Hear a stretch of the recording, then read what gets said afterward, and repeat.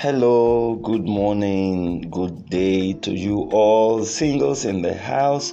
You are all welcome to another edition of Marriage Diet. This is your regular host, Festus Flourish Osemwahu.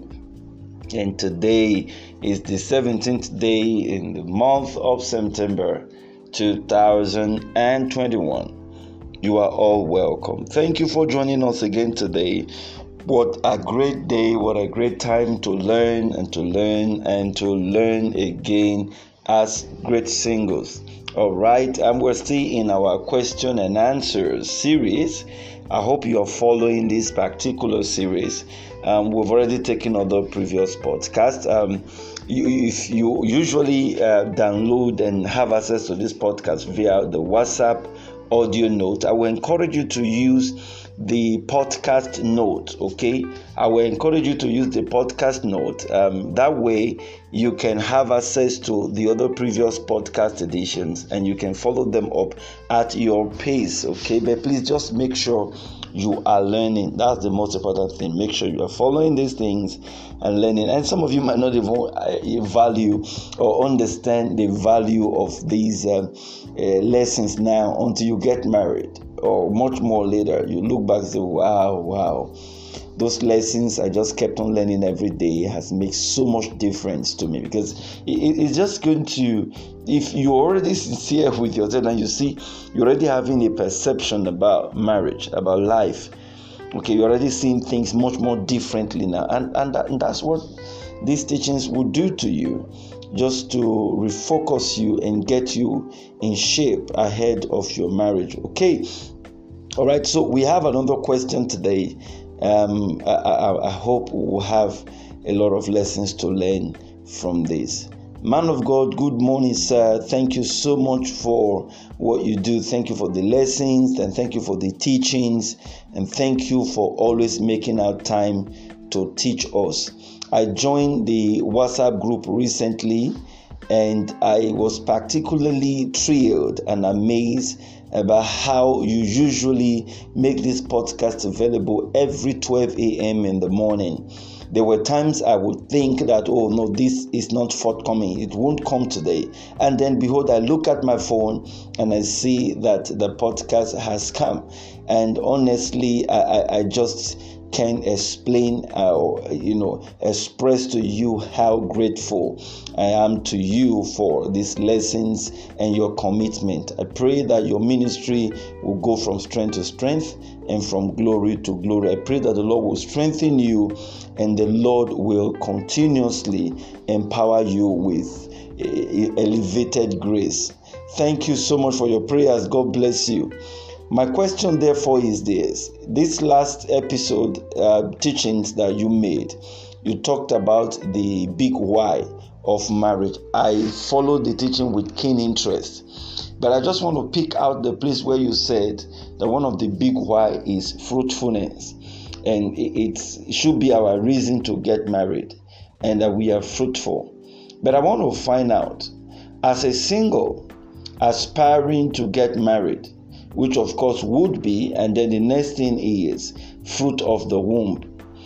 How do I prepare myself as a single in view of being fruitful? I'm asking this question because of what a lot of persons go through in marriages today, where they are still trusting God for the fruit of the womb after possibly being in marriage for 15 years. If they had the opportunity that I have now, maybe they would have acted differently. I have learned so much. Now I know that it's my right to be fruitful.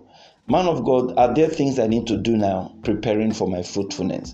Or should I just leave it to chance just because I'm simply fruitful? Please advise me.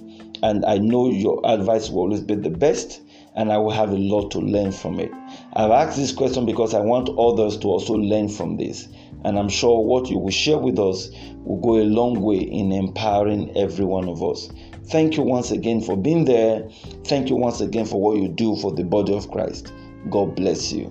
All right, my sister, God bless you too. Thank you so much Yeah, you gave your name again. I do not want to mention names. I just want to appreciate you for the prayers, and God bless you. Yeah, God bless you. I'm particularly delighted when I have people like this appreciating us for what we do, and it just would fire us up and get us extra motivated, knowing fully well that people are thankful to God and appreciating God for our commitment and what we do. God bless you. Thank you once again too. Okay, now you asked a very good question. Honestly, a very good one. During the course of my teaching, I talked about the 6 big whys. And one of them was, be fruitful, that we have got to be fruitful. That should be the motivation. That should be the big reason why you should get married. And not get married and say, no, I'm not going to have children. We're just going to have fun. Of course, that's becoming very prevalent these days in most modern society and Western culture. Okay, we're saying it is the will of God for you to be fruitful and be fruitful in your body with fruitful fruit of the womb and all that. Okay, so the question is, what do you need to do? Do you need to prepare? Yes. Do you need to leave it to chance? No. Yeah, so you need to prepare. Maybe those days you could have, if you were like our mothers, our grandmothers, so just leave it to chance. Those days, I hope you realize that there is a connection, or there is a trend. It's not so much of a good trend these days. And these are modern days. We're having more and more persons who are not able to conceive, who are having challenges with the fruit of the womb compared to the days of our mothers, our grandmothers. Okay, my mother had 9 of us, for instance. We had some mothers who had 13, 14. So what has happened? Times have changed. Okay, genetically, so many things have changed in the bodies of humans. A whole lot is different now. Our mothers, they ate more of organic things. Okay, they will go to the farm. They want to make soup. These things they're going to use to make soup are things that leaves or vegetables they will pluck that same day. Today we'll go to shops, grocery stores to go buy vegetables that have been preserved, that are not fresh, that have been preserved under some certain conditions with chemical preservations, and this thing will add up to the chemical imbalance in our systems, and so has led to a lot of hormonal imbalances. And of course, with the hormonal imbalances, surge in chemical reactions in the body is worse for it. Okay, and so the body over time will also react, and so we're having a lot of women these days who are not able to conceive because of lifestyle attitude. Please take note of what I just said. Lifestyle attitude. Their attitude to lifestyle, what they eat, what they even put on. Okay, like I said some other time, I think one of the teachings when I was talking about how to prepare for your marriage, maybe I will do that episode again. For instance, men, do you know a lot of men might have been responsible for the infertility, not being able to have their wife conceived for children by their own hands. In other words, they were responsible way back when they were singles, they were younger, the kind of things they used to put on. You put on tight jeans. Even now, as a single, you want to go to bed, you go to bed with your tight jean. You all through the day, your work is sedentary. That means you sit down probably most of the time in the day with a jean trouser. You wear a tight boxer, and of course you're going to create, you're going to heat up the system. Let me use that right word. Okay, you're going to create an environment where the testicle is, the scrotum, that might not be friendly. Haven't you noticed that the scrotum of the man, adjusts to varying degrees of temperatures? Now you get it stuck up, you heat up that place, you practically will kill off your sperm. Over time, they might not be able to produce healthy sperm. Okay, so we need the knowledge. We need to know. Gone are those days where, our fathers, the way they used to. I'm sure when I say this, some of you will resonate with this. Our fathers in the village those days, They go to farm. If they do, they manage to use trousers or tight trousers to go to farm. When they come back and they have the bath, they turn into their nightwear that is like tying of wrapper or cloth, where they just tie it on their waist, and of course they would not even put on panties, tight panties to go to bed, and so the scrotum is allowed to be free, dangle at, and they receive air. Okay, know what I'm talking about? Those men in the village those days where they will put on, they just put the cloth around their body and fold it, and so they too were also healthy. So all these are lifestyle attitudes affecting us today. So for you as a single, you need to be conversant with the lifestyle attitudes that are pro-fertility and that are anti-fertility. You don't need to be a medical doctor to be able to do this. You don't need to be a medical student to be able to do this. Just know. Be desirous to know. Be inquisitive about it. Go to Google. Google will give you anything now. Google it. Put it out there. How to maintain your, how will I put it now? Lifestyle, a lifestyle to adopt for pro-fertility. Google it. It will bring out information what to do to your body to stay healthy. Live healthy. That's the most important thing. And talking about living healthy is not just limited to physical things, things physically. Even mental health as well is also very, very important. Your mental health. Your mental health, if you're having problem with your mental health, you are always depressed, you have insomnia because you're thinking so much, and you are not composed. All of that ultimately will affect your fertility. Because the neurons in the brain been transmitting information here and there because you are not composed, you are not balanced. So the chemical reactions going on in your brain is not so balanced. So it's going to be sending all manner of informations, impulses through all your parts of your body. And of course, guess what? That's going to lead to what we call hormonal imbalances. And once there is the hormonal imbalances for you as a woman in the body, it could affect, a hormone like FHS. It's the follicle stimulating hormone,